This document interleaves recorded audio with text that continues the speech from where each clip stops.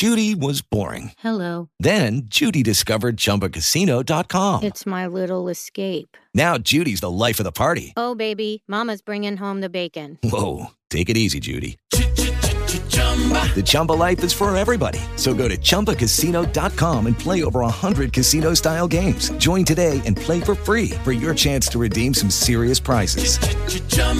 ChumbaCasino.com. No purchase necessary. Void where prohibited by law. 18 plus terms and conditions apply. See website for details. Welcome to episode number 46 we have now of the Rugby League Coach podcast. I'm Lee Addison. I'm hosting once again. I wasn't due to, but Taylor Brown, who's due to host, is... The last time he spoke to me, he was on the tarmac. He's just texted me now. Only just getting to the hotel, and he's got to check in and eat, he said. So... I'm just going to text. I'm going to text him when you boys talk. With us today is Chris Bugden, all the way from the Sunshine Coast, and James Varley, all the way from the United Kingdom. We'll start with you, James. How many times have you watched the King's coronation? I watched it for a bit on Saturday before I started work. Just just briefly before I started. What was your favourite bit, mate? Well, I only watched it for about 10 minutes, to be honest, just when they were giving the rings over and everything to Charles and Camilla. And that was about it. And then I watched a concert last night that they did at Windsor Castle. I watched that. So that was on BBC. We might not get Taylor. He's having a few dramas. We'll see. Chris, Did you ignore all the football this week to watch the coronation? Yeah, if you reverse that statement, you'd be a lot more accurate. Oh, okay. So no royalists here then, I assume. Are you a royalist, James? I'm a bit open-minded about it, Lee, really, to be honest. You know, I'm fairly open-minded. So sitting on the fence a little bit. Yeah, all right. You've got splinters in your backside. Let's get on with the real stuff anyway. The Rugby League. Yeah. I'm just gonna change it up a little bit. I'm going to start with my topic, if that's all right. The one I want to start with, the one that has sort of intrigued me a little bit this weekend, is about the Sydney Roosters. Are they gone as a Premiership force? Chris, I'll start with you. Oh, I think it's a bit early to write them off. I think they've still got a few issues there that, if they come good, they're still a cracking side. On paper, their best 17 is a very, very good side. I don't know. I was listening, interestingly, to the ABC call of one of the games as I was coming home from Magic Round. I went and watched one of the first game yesterday. And Grant Bell, who was the original Cowboys coach in their first year, was talking about how he doesn't see Joey Manu as a 5'8" in any sense. And Johnny Gibbs, who's an old halfback from 1,000 years ago, agreed. And they didn't go into a lot of detail, but I was just interested to hear that, considering there's a lot of knowledgeable people out there that love it when Joey Manu is in the 6 jersey, and love it when he's playing that position. But they've got a lot of...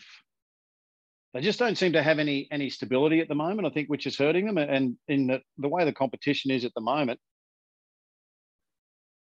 it's very close and it's very tough. And unless they can settle into some combinations, I don't think it's going to get easier for them. But I wouldn't write anyone off this at this point in time this season. It's one of the most open seasons that I can remember. And I certainly wouldn't write off a club like the Roosters. No way. One of my friends on Facebook wrote, my friend Jay Buchan, who wrote, they need a good hooker. Need a good hooker. And I was just hoping that he meant the type that plays in the rugby league field rather than... It's just the way he wrote it. It looked a bit comme ça, if you know what I'm saying. James Tedesco today has talked about connectivity or lack of, and how there just seems to be a little bit of lack of connectivity there. On the subject of James Tedesco, I'm going to once again put forward that he might be worth a go at 5'8". He played for me at 5'8". He shows 5'8" skills. I think possibly his game has become a little bit convoluted now because he feels like he has to create a little bit more than he used to. And because of the changing combinations that keep on happening around the scrum base. So I think they've got room to make one more, have a crack at one more thing if they want to. And then otherwise they've got to go back to Walker and get him back in the side again, and hopefully he settles into it. James, do you have a bit of an opinion on? Sorry, go on. I was just going to ask, but sorry, James, before we do move, what is a good 5'8"? There's so many different opinions. Most positions, I think, do have fairly. When you describe the role of a front rower, when you describe the role of a halfback or a hooker, there isn't as much conjecture as when the pundits or the experts or whatever describe the role of a 5'8". Okay, what's your view on that, Lee? Mine is it depends on what you've got in your team. So the traditional thought process for a standoff or 5'8" is that they tend to run the ball a little bit more, maybe 60% of the time or 75% of the time they run it, 25% of the time they pass it or something like that. And the half is the flip of that. 25% they run and 75% they pass. Personally, I like both to be considered for what they bring to the table. So the traditional model is the halfback organises, the second receiver is the 5'8". I've played that system. I've played left and right, so it doesn't matter. So they both have similar qualities. I don't think there's any such thing as a perfect 5'8", and I also think something else comes into it is the way you play your lock too. So in the past, I've had a pivotal number 7 in the middle who's had a lock on the left and a 5'8" on the right, and they've sometimes swapped. So, or a fullback can play that role too. So it literally depends on the makeup of your team. James, can I bring you in and tell me what you think about that, about scrum bases and fullback and lock forwards, or loose forwards as we call them in England? Yeah, loose forwards in England. Yeah, I'm just thinking, really, on each side of the ruck, would you ideally have a 5'8" as first receiver on one side and a halfback on the other side? And a fullback. Depends where the play the ball is. Depends where the play the ball is. If it's in the middle of the field, then yeah. If it's on a scrum line, you want them both on the open side. You do. I think it's interesting how we talk about the 5'8", because remember, Danny Maguire at Leeds, he was known for his supreme support play. Yeah. Those is one thing that's... Yeah. I do think it's interesting where you say about Tedesco maybe playing 5'8". Is he a better pivot than when Teddy played 5'8" for me, or standoff as you'd call it, James? You don't have to talk Australian like me and Chris. New listeners will be thinking he sounds English to me. Why is he saying Australian? Yeah, exactly. The Tedesco, I used to just say to him, let it flow. I'd never programmed him. I gave him tips, obviously, about what he should have around him and what he should do in certain parts of the field. But the halfback was under instruction to give him the ball whenever he asked for it. It was that simple, really. Yeah. So, and it worked a treat for him. And he had a great season, amazing season. I personally, as a coach, I see the number 6, the number 13, and the number 1 as pivotal in terms of that dictates the game plan of your team a little bit. Sometimes the number 6, I've played with one halfback before and never had a 5'8". I've played with an extra prop in the number 6 jumper. Mm-hmm. I've also played with a prop in the 6 and the 7, except they didn't fit in those jerseys, so they had to play in their jersey and somebody else wore the 6 and 7. And the fullback was the halfback. And I think, Lee, after you saying that, and I agree 100%, but I think in my early days of coaching, I fell for this trap, and I think a lot of coaches do fall for the trap of trying to emulate what they do in the NRL. which is highly structured, and there's plays and there's structures and there's a situation or a scenario for almost every spot on the field. But I think exactly what you're saying, especially at any level down below semi-pro or anything like that, you really don't have to stick to those left and right structures. And I don't know if you do in professional game either. Well, I agree do what the heck you want, really. It's yeah, but there's too much fear from the newer coaches, I think, in a lot of situations where they're not prepared to experiment too much. And I'd love to see a little more experimentation too. I've gone into a game without a hooker and used my left second row as dummy half on if the ball was on the left, and the right second row was to hang on the edge. And if it went on the right side of the field, my right second row went into dummy half, and the left second row hung on the edge. Anything like that allows you to put an extra prop forward on the field, and in theory, it gives you more go forward. I've done plenty of things like that. So I'm probably the wrong person to talk to in that sense, because I just see the whole thing as fluid, and I see the 6, the 7, the 13, and the 1. You can get really creative in and around those positions and do whatever you want with it. And obviously, if you put a lock in like a Paul Gallen, it means you're probably going to play a little bit more direct. If you put a lock in like Brad Fittler, you're probably going to play a little bit more expansive. Chris, have you got a topic? Yeah, I don't know if you guys are going to like it as much as I do, and I don't know if the listeners will, so feel free to can it early. What a great intro, also what great characteristics of a question. The listeners won't like it, the viewers. I mean, anyone would think we were in the entertainment industry with this podcast, wouldn't they? Well, yeah. Forgive me if I've overshot and sold it too hard, but I loved Magic Round yesterday. Most importantly, because of the number of retro jerseys I saw around.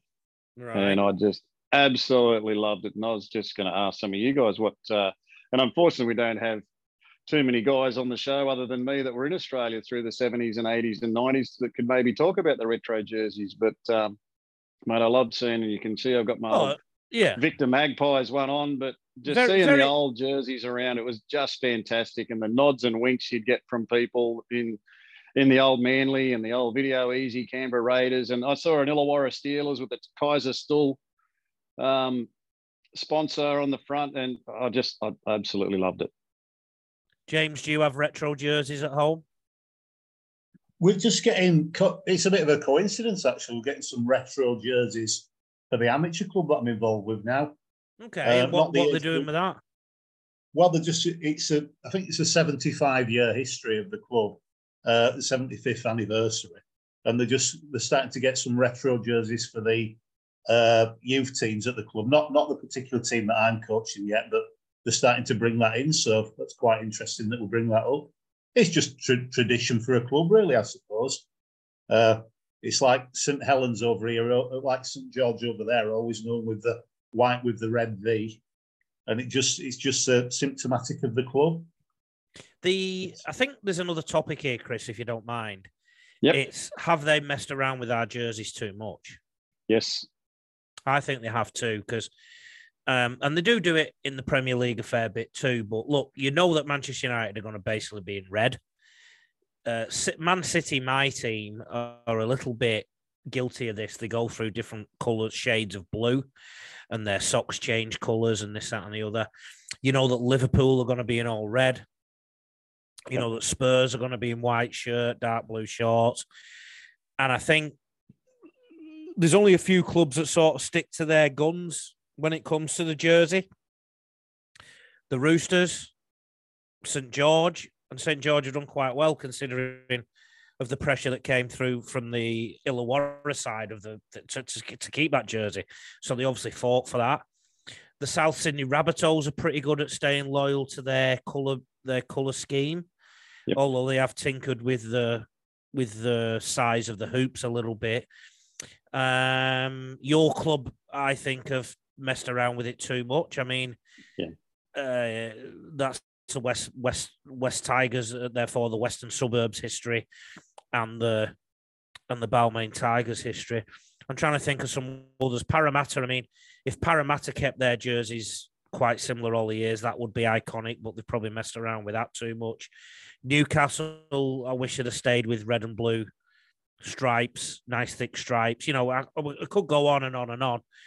What other clubs have really stayed with their jersey, mate? I think most of them in Australia have messed around with them, haven't they?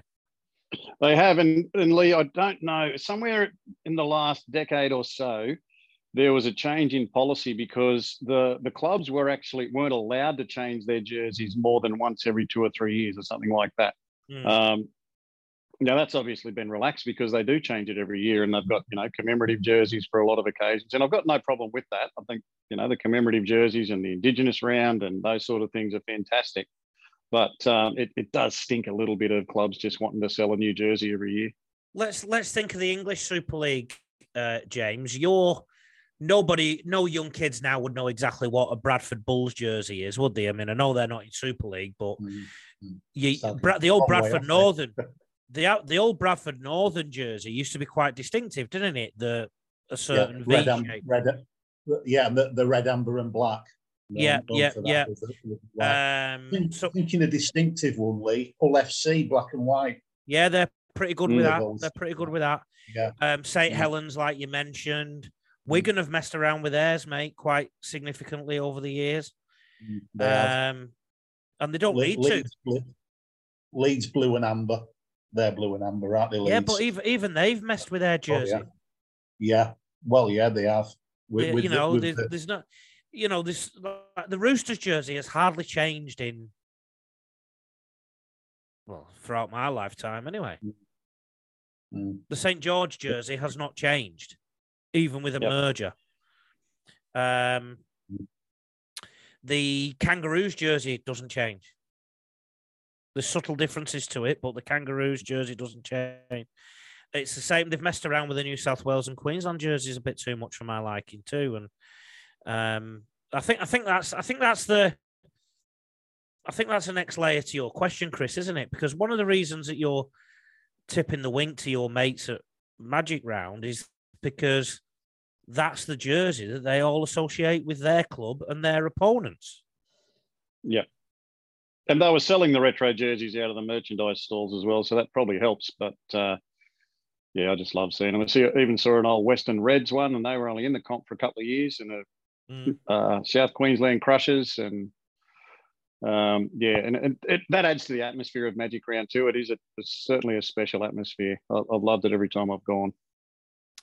James, your topic? Yeah, the importance of a reserve grade scholarship academy rugby to a club.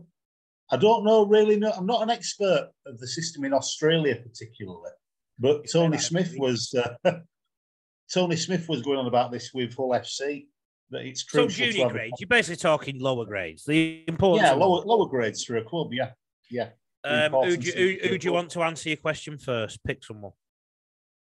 Well, you go first, Chris. I'll let you have the first say on that. Yeah, can I just start? Are you talking about at the professional level, the professional clubs, or at community level, or professional clubs?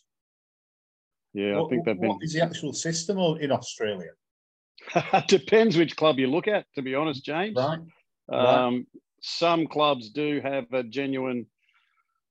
Well, I wouldn't even call it genuine anymore. I don't think it is a genuine reserve grade because they play in a different competition now. When I first started following rugby league, it was the New South Wales Rugby League. The West Magpies, for example, had A grade, they had reserve grade, they had under 23s. And if they were playing Parramatta that weekend, they played Parramatta in A grade, Parramatta in reserve grade, Parramatta in under 23s. There's nothing like that anymore. They don't even have curtain raisers to NRL games in most situations. And if they do, if the West Tigers were playing Parramatta, for example, then West Tigers would have the this year, it would be the Western Suburbs Magpies as their New South Wales Cup side, which is kind of their reserve grade, I guess.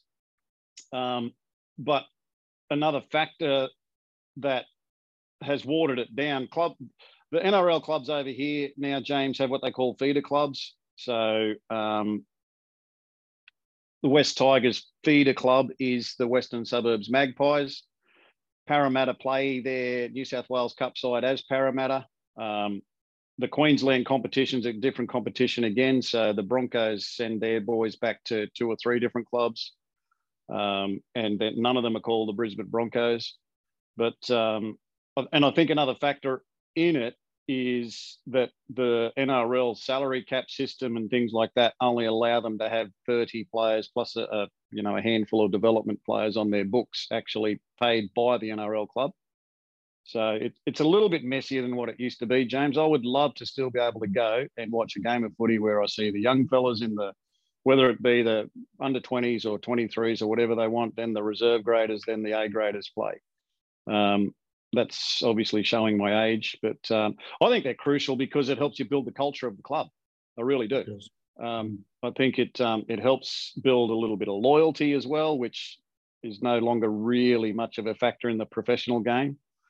But I also won't hold my breath waiting to see it ever come back. Your original question, James, was how important is it? And I think in an ideal world, every club would have enough money to have, and every coach would want a reserve grade, an under 20s or 21s. I'm using the Australian model here, an under 18s and under 16s, and they could have a nice steady flow through, couldn't they, Chris? And it'd be nice and clear and transparent.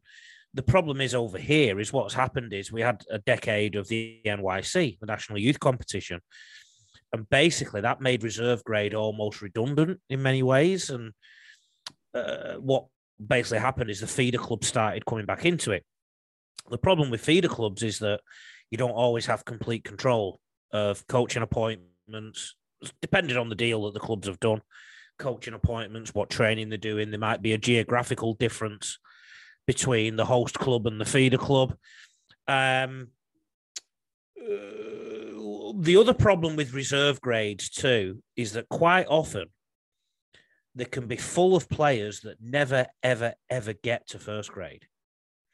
So from a club perspective, if you've got a reserve grade where 2/3 of them are never going to play first grade, why pay for them? Yeah, true. So that's why I said the at the start, in an ideal world, if there was enough money, because that's the problem. So all these decisions are often made on money and cost.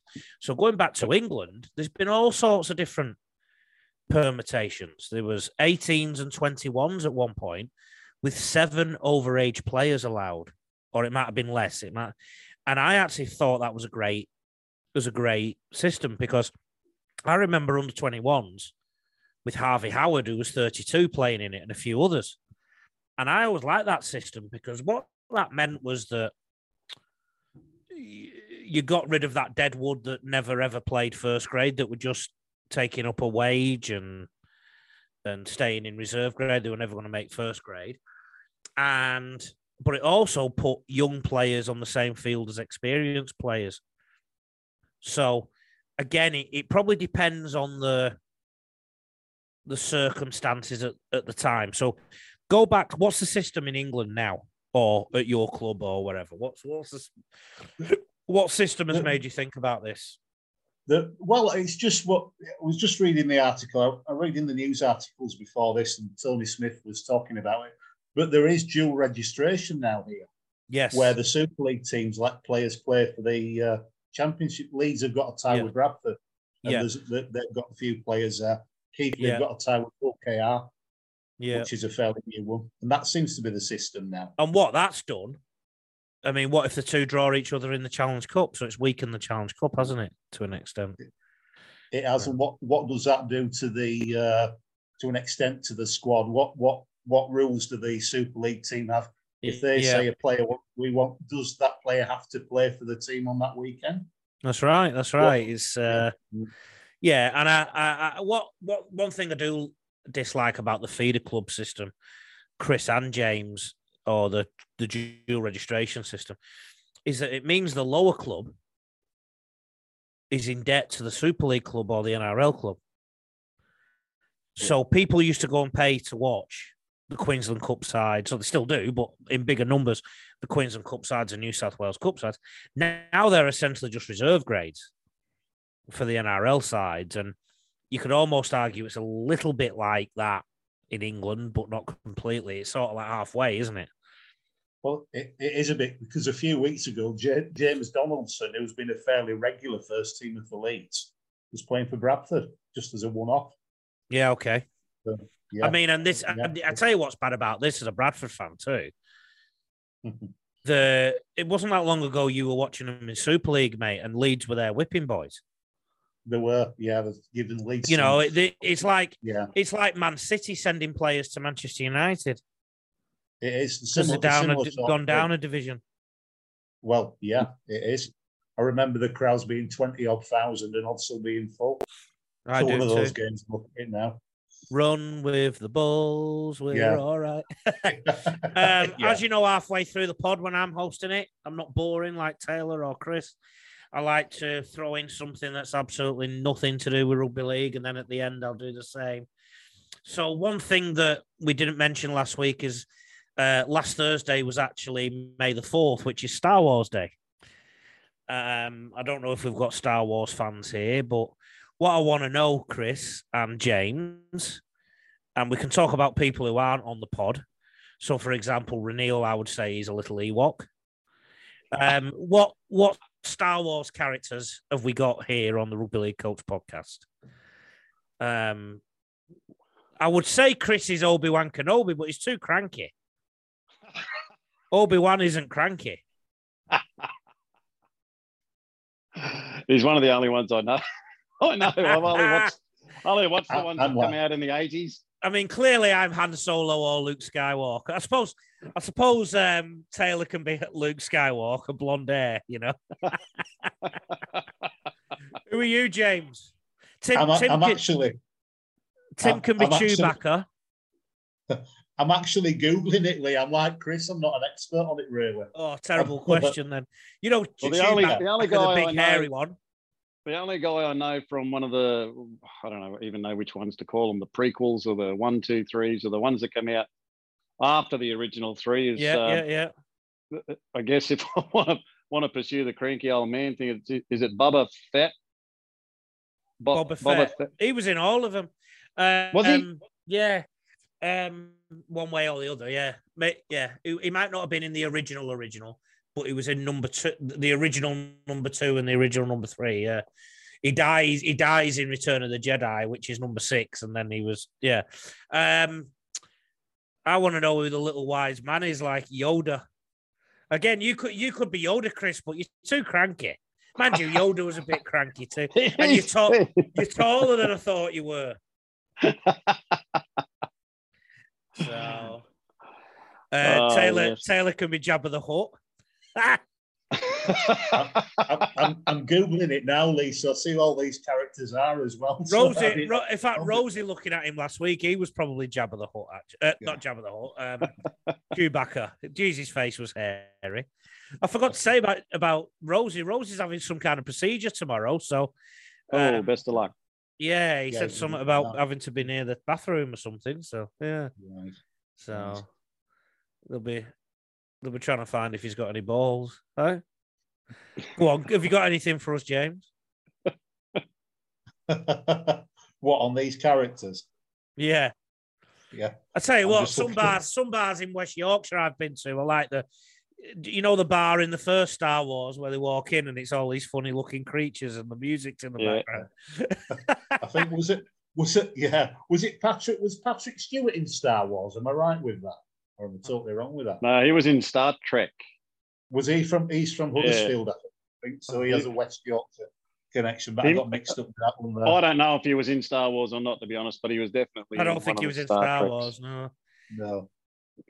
James, you've come ill prepared again. I'm not saving you. All right.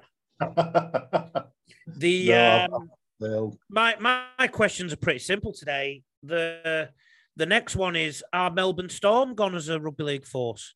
James, I'll start with you. They seem to be struggling a bit this season. Definitely. I just suppose that they've lost some some pivotal players. I'm just looking at the table now where they are. Well, 6. Where are they? 6th. The 6. Everyone 6. else would be happy with that. Well, they would, but yeah, they've been an institution, haven't they, for a lot of years with. I mean, how long has Craig Bellamy's been there? Ever since it started, hasn't it? Ever since. No. It was Chris Anderson originally. Chris Anderson. Right. I didn't realise it. Right. 04, I think 04. 2004 was Billy Oak. Something like that, yeah. Yeah. They just seem to be. Is it a period of transition for them, perhaps? Yeah, it's been a long time coming in that period of transition. It's yeah, it has. I mean, Ryan Pappenhausen. I mean, I just kind of take a glance sometimes at the NRL games, but Ryan Pappenhausen, is he out of the team at the moment? I'm just looking at something. Yeah. When's he back? When's he back, Chris? The latest I heard on the weekend was his latest statement was, "I'm just going to make sure I'm good." He won't put a date on it. As far as not that I've heard recently, anyway, he won't put a date on it. He's had a few setbacks and things haven't gone according to plan. But it was horrific. It was really bad. His patella was almost cracked like an eggshell. So he and seeing, like, I've seen a little bit of video footage of him, and the shape of his knee is still very different to the shape of his other one. The shape of his injured knee is still very different to the shape of his other one. So I don't know. And he's dodged the question, but he has been asked, whether he'll still get back this season. And his goal is yes, obviously. But, yeah, I wish him well, because he's a big part of the Storm's arsenal. And I would never, ever, ever write off a Melbourne Storm. And my experience, every time they get written off is when they tend to come back even stronger. But so have you just answered the question there? Yeah, I think so. Do you think they miss Ado Carr? It was that potent for it out wide. I don't think wingers win your competition. No, but possibly missed. I'm not sure. I'm not sure Melbourne tend to lose players that they want to keep. No, very rarely. Yeah, very rarely. What's your next topic, Chris? Well, I'm going to throw a similar one to you at James, or both of you who know more about the English Super League than I do. But St Helens gone? They got beaten again on the weekend by the Dragons, wasn't it? By Catalan? They did. I'm just thinking. We've said once or twice, Lee, that it's a high pressure job for Paul Wellens to have on his first. Was his first head coaching job. Is there much of a personnel change from last year, player-wise? Don't think so. I don't think there is particularly. No. It's just looking down the first team squad. Not really. No. I think there's rumours that Jack Wellesby's going to come to NRL, isn't there? I saw something. Oh, they keep mentioning it. Yeah. It's funny, though, some English people never want to leave England, do they, to live abroad? Likewise, some Australians don't want to leave Australia and play in England. I mean, somebody like James Roby would have done great in the NRL, and everyone talks about these things and if they should have done it, and they're not the complete player. Well, what if the fella wanted to stay at home with his family? Well, I'm thinking of one. That trumps everything, really, doesn't it? So, can they earn similar money? Can they earn similar money in the UK Super League? Over the years, 20 years ago, the pound was a lot stronger. Now it's dropped, and they don't earn the salary cap's nowhere near now. Okay, so the salary cap in Australia that's why you've got so many English players here. Yeah, so you can earn a lot more money over here, basically. But relatively speaking, can they set themselves up for life with 10 years in the Super League? Maybe not life now. Depends what you do with it. I don't think it's... I think you can if you structure yourself, the top players, but that's a different question again, isn't it? I think St Helens might not be winning the title this year, I've got to be honest, to answer your question, to be quite frank. Do you have an opinion on it, Chris? I haven't watched any in the last couple of weeks, but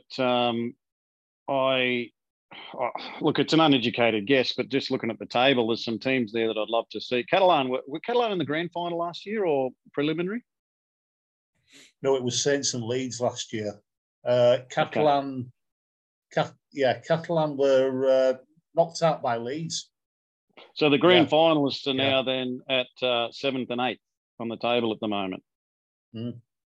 Yeah. So I mean, yeah. Leeds are leaving it late too if they want to make them. Yeah, they've been poor. Leeds have been pretty poor this season for a lot of it. I've not watched a lot, but it is time in your run, I suppose. Teams time in the run. Yeah, there's definitely that. There's a lot of criticism coming Rowan Smith's way about recruitment of players. I've noticed. Did a good job last year. Well, yeah, there is.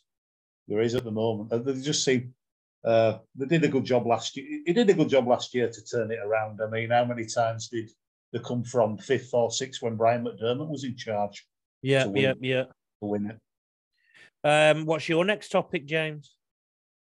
Ironically, going on about that, following on from that Leeds game, really, one of the ones I had listed, Paul Rowley's doing a fairly good job with Salford. They seem to be consistently do fairly well now, Salford. Did you see my analysis of them a few weeks ago? I said they were a bit gung ho. I don't know what they've changed. I've not looked at them for a while.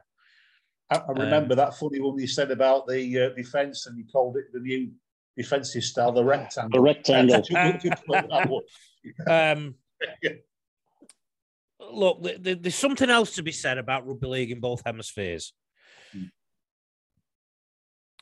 It's very hard to play top-level rugby league all the way through the year now, particularly in Australia. Yep. And as a result, I think some good teams end up looking poor and some poor teams end up looking good. Part of me thinks a lot of them aren't as good as we think they are. Like, I don't think in the NRL there's an absolute standout team this year. Agreed. People are throwing things at Souths at the minute, but I just think they're in their purple patch now. They've got a long way to go, in my opinion, and they can't sustain what they're doing all year either. And there's no good doing it in April if you're not going to do it in September. Yep. Penrith aren't the force they were last year. Cronulla on their day look like the best team, but keep having the odd day where they fold. They're quite poor. Cronulla remind me very much of South from a couple of years ago, in that they seem to be travelling great and then they'll just lose a game that you don't expect them to, And I think the same can possibly be said of Super League, what I've seen at it. Wigan now aren't the Wigan of 20 years ago. The Leeds aren't the Leeds of 20 years ago. I think a lot of standards have dropped in Super League. All my English brethren over there, they hate me saying it. They think I've forgotten what it means to be British. No, I'm just truthful. The standard of the game over there has dropped significantly. I agree, and I'm not just saying it to follow what you're saying it, because going back, we said going back before, but going back to the early 2000s, the caliber of players that came from NRL then. That's Jamie right. Lyon. Steve Renouf, Brett Dallas. Yeah. Brett Dallas played most of his career at Wigan in the end, I think. And that's a fellow who played Origin. And before that, Greg Florimo, before that came, he was London and Halifax. Yeah, I mean, there's plenty, We used to compete for those names, and now we get players that nobody's heard of, or players that struggle to get in wooden spoon teams that are now Man of Steel. Or players that had controversial incidents in NRL, so they've come over. Yeah. Ben Barber. I'm a massive Jackson Hastings fan, right? And I think in a good club, he'd win trophies in Australia. But the reality is he only gets picked up by teams now that are at the struggling end of the ladder. And he got Man of Steel in England and got 2 teams to a grand final. So that puts that into some kind of context. Brodie Croft couldn't get in the Broncos side when they were wooden spoon favourites. I see names pop up in these team lists that have only ever played Q Cup or New South Wales Cup. Mm-hmm. And it used to be your Peter Sterlings and your Alfie Langers and your Mal Meningers and those guys that would go over and get gigs in the Super League. And the Super League used to, I don't think it was even called Super League back then, but, you know, they'd attract the cream of the Australian competition. But now, like you guys have both said, you know, it's sometimes it's a place where guys need to go to get away from their own misdemeanors, and others go there because they can earn a coin and that they wouldn't get in Australia because they wouldn't play A grade. Part of me wonders what the heck they're doing going to England to get away from the misdemeanors. They've also not been out in Pontefract or in Manchester or in certain parts. Definitely. Newcastle. Yeah. Yeah. I've got a weekend in Newcastle lined up for the Magic weekend. 14 of us going up there. That should be fun. Okay. Mate, I'm actually going to throw in another topic because you mentioned Magic. In England, where's the best Magic venue? I mean, it's been at Newcastle. It's been at Man City's ground. Was there a Magic at the Millennium Stadium one year as well? Have I got that right? Or Murrayfield? It started at the Millennium Stadium, I believe. I think that's where it started. And the Etihad and there's Newcastle. The tried Anfield 1 year, but it only lasted 1 year at Anfield. Okay. Maybe because that's a bit far out of Liverpool city centre. Have you got a favourite? Have you got a favourite venue out of all of them? I like Newcastle. I like it as a city, but it's also fairly central for the city centre. Oh, it's right in the middle of it, basically. So how does it work? How does it work? How do they allocate where it's going to be each year? Is it a bidding thing, or is it a rotation thing, or how's it work? It's been at Newcastle a while now, hasn't it? It has, yeah. Apart from the Anfield year, yeah, it has. It was at Cardiff for a few years. Was it at the Etihad for a couple of years, about 2012? Because I seem to think it was, yeah. I remember Adrian Pertell had a health scare in the dressing room at half time in a Bradford Leeds game. And that were about 2013. Okay. He had a heart attack in the dressing room, I think. Jeez. Half time. Yeah. That was at the Etihad. Mm-hmm. Yeah. Where would you like to see Magic Round in Australia, Chris? I know you're benefiting from it being in Brisbane, but... Yeah, I am, but I was only thinking about that this afternoon and adding it. I think you've preempted one of my topics, Lee, because I actually would like to see it being shared around. I think it's fantastic in Brisbane, don't get me wrong, and it's well supported. But I think it's also an opportunity to grow the game in Melbourne or Perth or I think you'd have to take it to one of the biggest cities just to make sure that you can fill it each week. But I'd like to see it go to Melbourne. I think Melbourne, being the sports mad nuts that they are, I think they'd patronise it well. But then again, the AFL, being as militant as they are, may well do everything they can to lower the crowd numbers. But I would, Lee, and Auckland. Take it to Auckland. I think it'd be great for rugby league to take it to Auckland and have all 8 games there, and even explore. You know, who's to say it has to be all at one venue? Could we split it across 2 cities, or would that dilute it? You know, I think we could think a little creatively about it. But it's a great concept. I'm glad we stole it off the Poms because I've enjoyed it so far. What year do you reckon the first one was in England, James? I looked at this yesterday. I think it was about 2008. I think it was 7. Like that. 7, I think. Was it 7? 7, yeah. Yeah, round about then. They're actually talking. One of the things that ING have said is that this is the last one this year. I believe so, yeah. Why? Successful? I don't know. I don't understand that, really.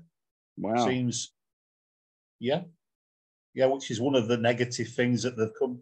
ING is causing, like, it's a big new thing over here, but that's quite negative to me. It's something that's worked.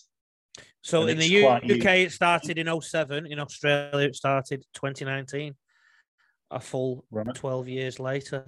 How does the ground hold up over there? What How at does the ground Newcastle? hold up? Well, It's and, about and over. I mean, if you don't, you wouldn't have as much sunshine. I'm assuming you wouldn't have as much sunshine. You've got to remember, Chris, that they're playing on a football stadium, and the budget that goes into looking after those fields, and the money in and around the Newcastle United club, particularly now, it dwarfs anything you can imagine going into Suncorp Stadium. Gotcha. Okay. And it's not like Suncorp is neglected either. The other thing is, there are so many games at Suncorp at the minute without Magic Round. Redcliffe use it as the home game. Queensland Reds use it as their home venue. The Broncos use it as their home venue. And there's been concerts on it in the summer and whatnot. So,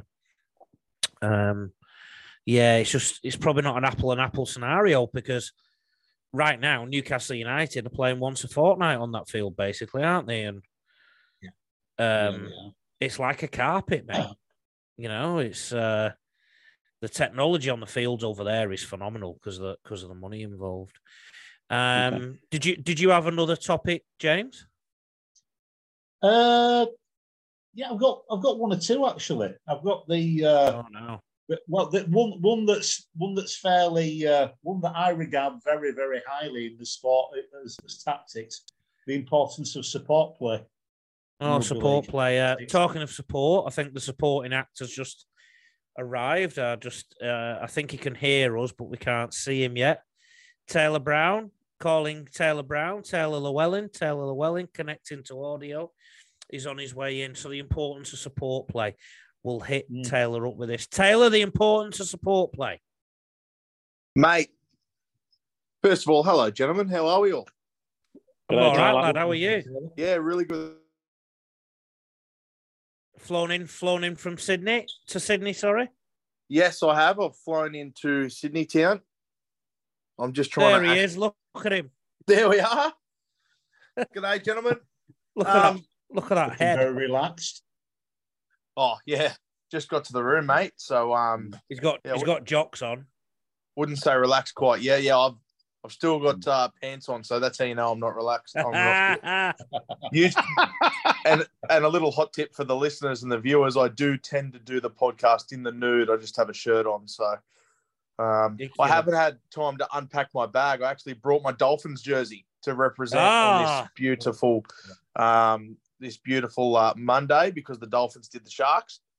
But the importance of support play, as you said, is huge. Lee, I think it's the difference between a really good 5'8" half fullback, between a good one and an average one. We said that earlier, didn't we, about the 5'8" Danny Maguire? Yeah, we did. I just think some of the best 5'8" in history are just known for it. And that's actually one thing that I will say that has impressed me about Jackson Hastings. Jackson Hastings is a very good support player, backing up through the middle. That's one thing he's brought to the Knights. And then you see it in the best fullbacks in the game, Dylan Edwards, James Tedesco. They just sniff around that centre of the field like a bad smell. Cody Walker's very good at it as well. But yeah, it's huge for a side. If you can get that front foot and then you've got some backup, it can turn a half break into 4 points. Taylor, at risk of you either repeating something we've already discussed or you're not having anything prepared, have you got any topics you want to discuss? Because we're on the home straight now. We've got about 10 minutes to go for our usual hour. Well, Lee, I actually spoke to you the other day. We caught up. You were at Redcliffe coaching a young fella up there on the peninsula, and I was actually down at training for my young fellas team. So we did have a chance to catch up for about 20 or so minutes. And I did tap you on the shoulder and said, remind me about this subject when we go on the podcast. I don't know if it's been brought up yet, but the $15,000 fine to the South Sydney Rabbitohs for having an extra man on the field, I think is one of the most ludicrous things in the current game that I've ever seen. The NRL controls the interchange. They have an interchange official accompanied to each team, and they stand there and dictate who can go on the field at what times. To then turn around and say, "Oh, there's been a problem, you now have to pay us," is crazy. It's madness. What is the purpose of having that man stand there and do his job if there's going to be no accountability for him taking control of that. Now, I can understand if the clubs have had control, but they don't. They just do not have control. And apart from a player running on the field and making a tackle when he's clearly supposed to be on the bench, I don't see how it's the Rabbitohs' fault. I really don't see it. But yeah, I thought that was crazy, and I wanted to get everyone's opinion on what they thought of that incident, if they had any memory or any recollection. We'll go in order on my screen, left to right, the first one being me. I don't think it was big bickies. It didn't change the result. Crack on. Should have got a slap on the wrist. Chris? Oh, look, I'm pretty much the same opinion. However, I just vaguely recall in reading about it, was it because the player didn't actually give the card to the interchange official, so he kind of took matters into his own hands, the player? Or am I misremembering? Oh, look, if the player has the card in his hand, he gets the card from his own team, then he has to give the card to someone. Even if it dropped on the floor 2 meters from the interchange official, does it really matter? Are we going to argue over spilt milk? And the more, I get that the NRL has those funds, but that just takes more away from the South Sydney Rabbitohs and what they can redirect that money into. And I guarantee you, it's not coming out of the purse of anyone that's in the back office. It's coming out of the club's kitty, and that club's kitty should be going towards junior development and other areas of the game. Yeah, and look, I 100% agree. It just certainly didn't affect the game. What do you think, James? Well, yeah, it's not affecting the game. And what was he on for 15 seconds, according to this that I'm reading now? And there should be an official watching that. I mean, what damage can you do in 15 seconds? Well, maybe Adrian Morley at the start of an Ashes test. True, yes. Thinking about that one. Yeah. I think Taylor's mind was in the gutter when I said that. Yeah. Well, I'm in a hotel room and I'm thinking about all the damage that's been done in here in 15 seconds. Yeah. And I'm starting to get a bit iffy. Mate, I'm not letting you jump in without getting this question. What Star Wars character would you be? So between the last podcast and this one, it's been May the 4th, Star Wars Day. So what Star Wars character would you be? James said you'd be Jabba the Hutt. I said Luke Skywalker, blonde hair. That was nice. Who would you be? And what would everybody else be? So Tim Cheeseman, we've decided, is Chewbacca, Ranil and Ewok, and I'm Han Solo. I'm going to be a bit of a Darth Vader here. I cannot believe that I have a job during the week. I'm a sales representative. On the weekends, I get paid to talk about rugby league and stuff from the QRL through all my commentary. I talk that much crap, and I still can't believe I didn't come up with a topic like this. This is terrible. Well, what I would say is you're Darth Vader because you have a split personality. Then you've got a job, and you've got so there you go. There you go. Darth Vader, I'll be with the face. Anakin Skywalker. What's James? We struggled to get James. James might be the evil Emperor Palpatine. He's a stormtrooper with that skull cap on. Have a go at it. Yeah. I said Chris could be Obi-Wan, but he's a bit too grumpy. All right, the next one. So in your cases, it'd be a hall pass, but your celebrity crush or crushes. I'm going to go right to left on my screen. So that's you, Taylor. Look, Naomi says you've got a hall pass or 2 or 3. Well, Scarlett Johansson and I have always had an intimate connection, and I felt that through various devices, phones, internet, all sorts of things. Yeah. But when I was in year 10, and Lee, you wouldn't have known me quite yet in year 10. I was just before I met you. But I remember going to a Black Eyed Peas concert, and I had long hair pushed to the side. I had a fluoro purple V-neck on with a shark tooth necklace. It was all the rage.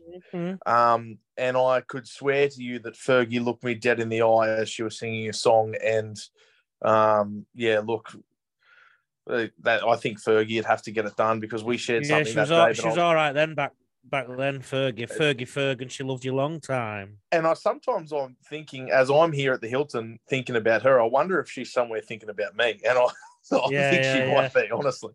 Because that was deep, that. I'm sure she watches or listens to the Rugby League Coach podcast. James? Probably Liz Hurley. Yeah? Shane Warne seemed to like her as well, didn't they? Yeah, he did. Do you reckon you'd do as good as a job as the Spin King, or what? The King of Spin. Yeah, puts well-flighted deliveries there, perhaps. Yeah. Couple of bouncers. Yeah. Bit too much grass on the wicket for Spin, I reckon. But anyway. Yeah. Chris, this will be some 1950s actress that we've never heard of or something. Not quite the 1950s, but it has to be Kylie. Yeah. Oh, yeah. You can't get her out of your head, can you? No. I'd do the locomotion with her any day of the week. She's spinning around your mind. Yeah. That's it. Yeah. And who's yours, Lee? Elton John?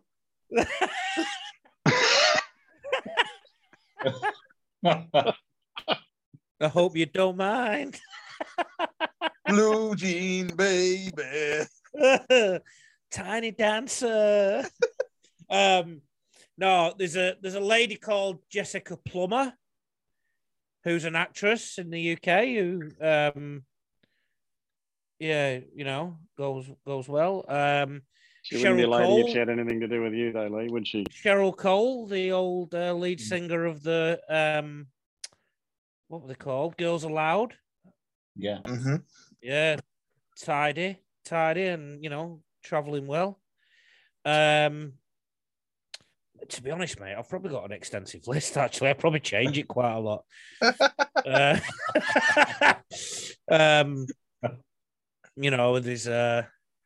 but yeah, they're definitely the two that sort of stay in and around. Yeah. Yeah, right. Yeah. Do you reckon we're crushes of anybody's, Taylor? Like, I don't know about you blokes, but I 100% am. Oh, I'm on the QRL TV. Yeah, 100%. Someone's got an eye out for me out there. I don't know who it is, but they're out there. So you flew into Sydney. Yep. A bit late. Yeah, so we had delays at Brisbane Airport from high winds and things like that. Cold, in Sydney. isn't it? Cold tonight. And it is cold. And then when we got to Sydney, because of those winds, they were actually reduced to one runway. Is it cold in Sydney? It is. It's about 14 degrees. So it's colder than here. Yeah, it's quite cold. And we were sat on the runway for about half an hour. And then the rental cars these days, you've got to pick it up. You go to the airport and sign in, then you've got to get on a bus to go to where you pick up the car from. That's ridiculous. You need to get a bus to get to the car. It's a schmozzle. And then when I got here, I'm staying at the Hilton. So when we got here, it was a bit of a rendezvous to get to check in. So rendezvous. So there was just a bit going on. It was full on. But anyway, we're here. We survived. So we got to it. I'm right next to Centre Point Tower. Okay. I'm about 100 metres from the base of Centre Point Tower, I'd say. Why don't you go out for a walk and see what you can do? Well, I don't know if you guys can see. Can I flip my camera? It's not letting me. But anyway, that's the base we're right there. Yeah, nice. Right at the top. Nice. I've been up there with my dad. Have you? Good. I think he wanted to throw me off. Maybe. Well, unless you've got anything to say, Taylor, we might wrap this up. We've been going an hour, lad. Well, fella, did we have a chat about Magic Round? About 15 times. Yeah, see, and I thought it might have been played out by the time I got on here. But I tell you what, I went to Magic Round on Saturday. And the atmosphere was electric. It was my first time ever. And full house, wasn't it? All 3 days. Yeah, well, what a great concept. I just loved it, mate. And the atmosphere was really good. They did the whole kiss cam and everything on the screen. Who did you kiss? They didn't give me the option, and I don't think the wife did anyway. She was with me. But yeah, no, they did the kiss cam and the dance cams, and there was just a really good vibe about the whole crowd. And you know what thing makes me chuckle at halftime at the Broncos? That the sting, the running, the guy who runs around and you've got to beat him in a race. That just cracks me up, and I'm not the kind of person who likes that kind of thing. But that just cracks me up because I think it's because he's in tight lycra and he's got like his face covered up and everything like a Power Ranger. You know what I first thought when I saw him? I thought he's obviously a really good sprinter, probably Australian standard, Queensland standard.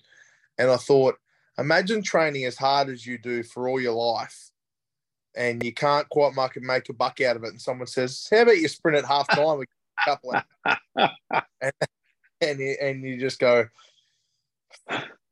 okay." And honestly, James, there's some people. If you imagine a field, right? If you imagine the corner flag at the northern end, and then you have to run to the southern end, round the posts, and then or whatever, and then to the other corner flag at the northern end.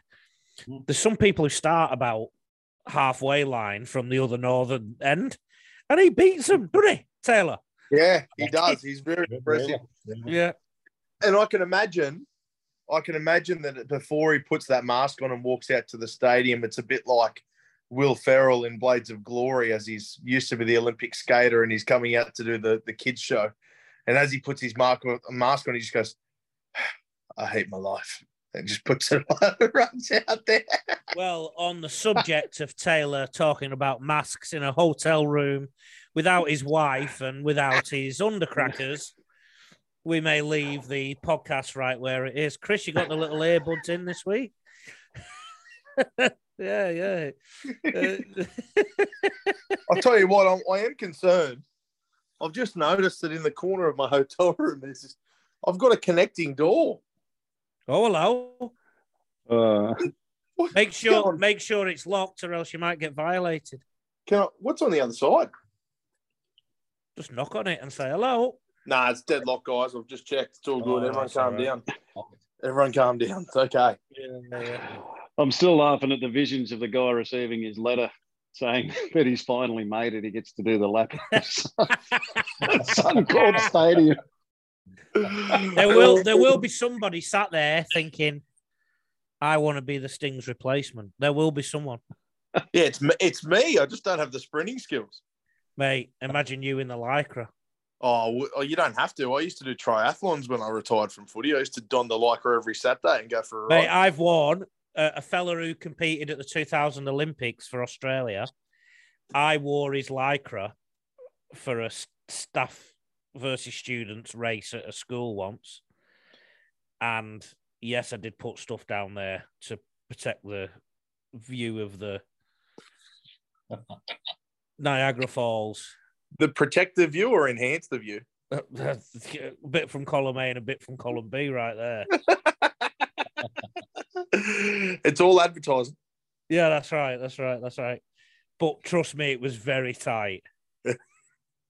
Like he was a slender figure. And one of those ones where you went to the gym a few extra times that week, did you? Not with 3 hours notice that I was wearing it, no. All right, boys. All right, gentlemen. Yes. Thanks, lads. So we organised it on a Monday for Taylor, and he didn't even make it. I didn't even make it. What a stitch up. I know. Well, next time I see Richard Branson, I'll put him in a headlock for you and let him know what I really feel. Take care, boys. Get Richard to do the first half hour next week. Yeah.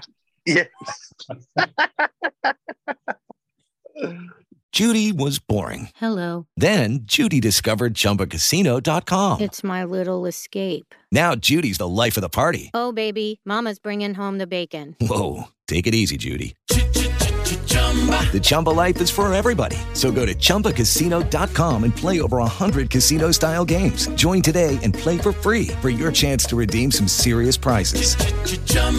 ChumbaCasino.com. No purchase necessary. Void where prohibited by law. 18+ terms and conditions apply. See website for details.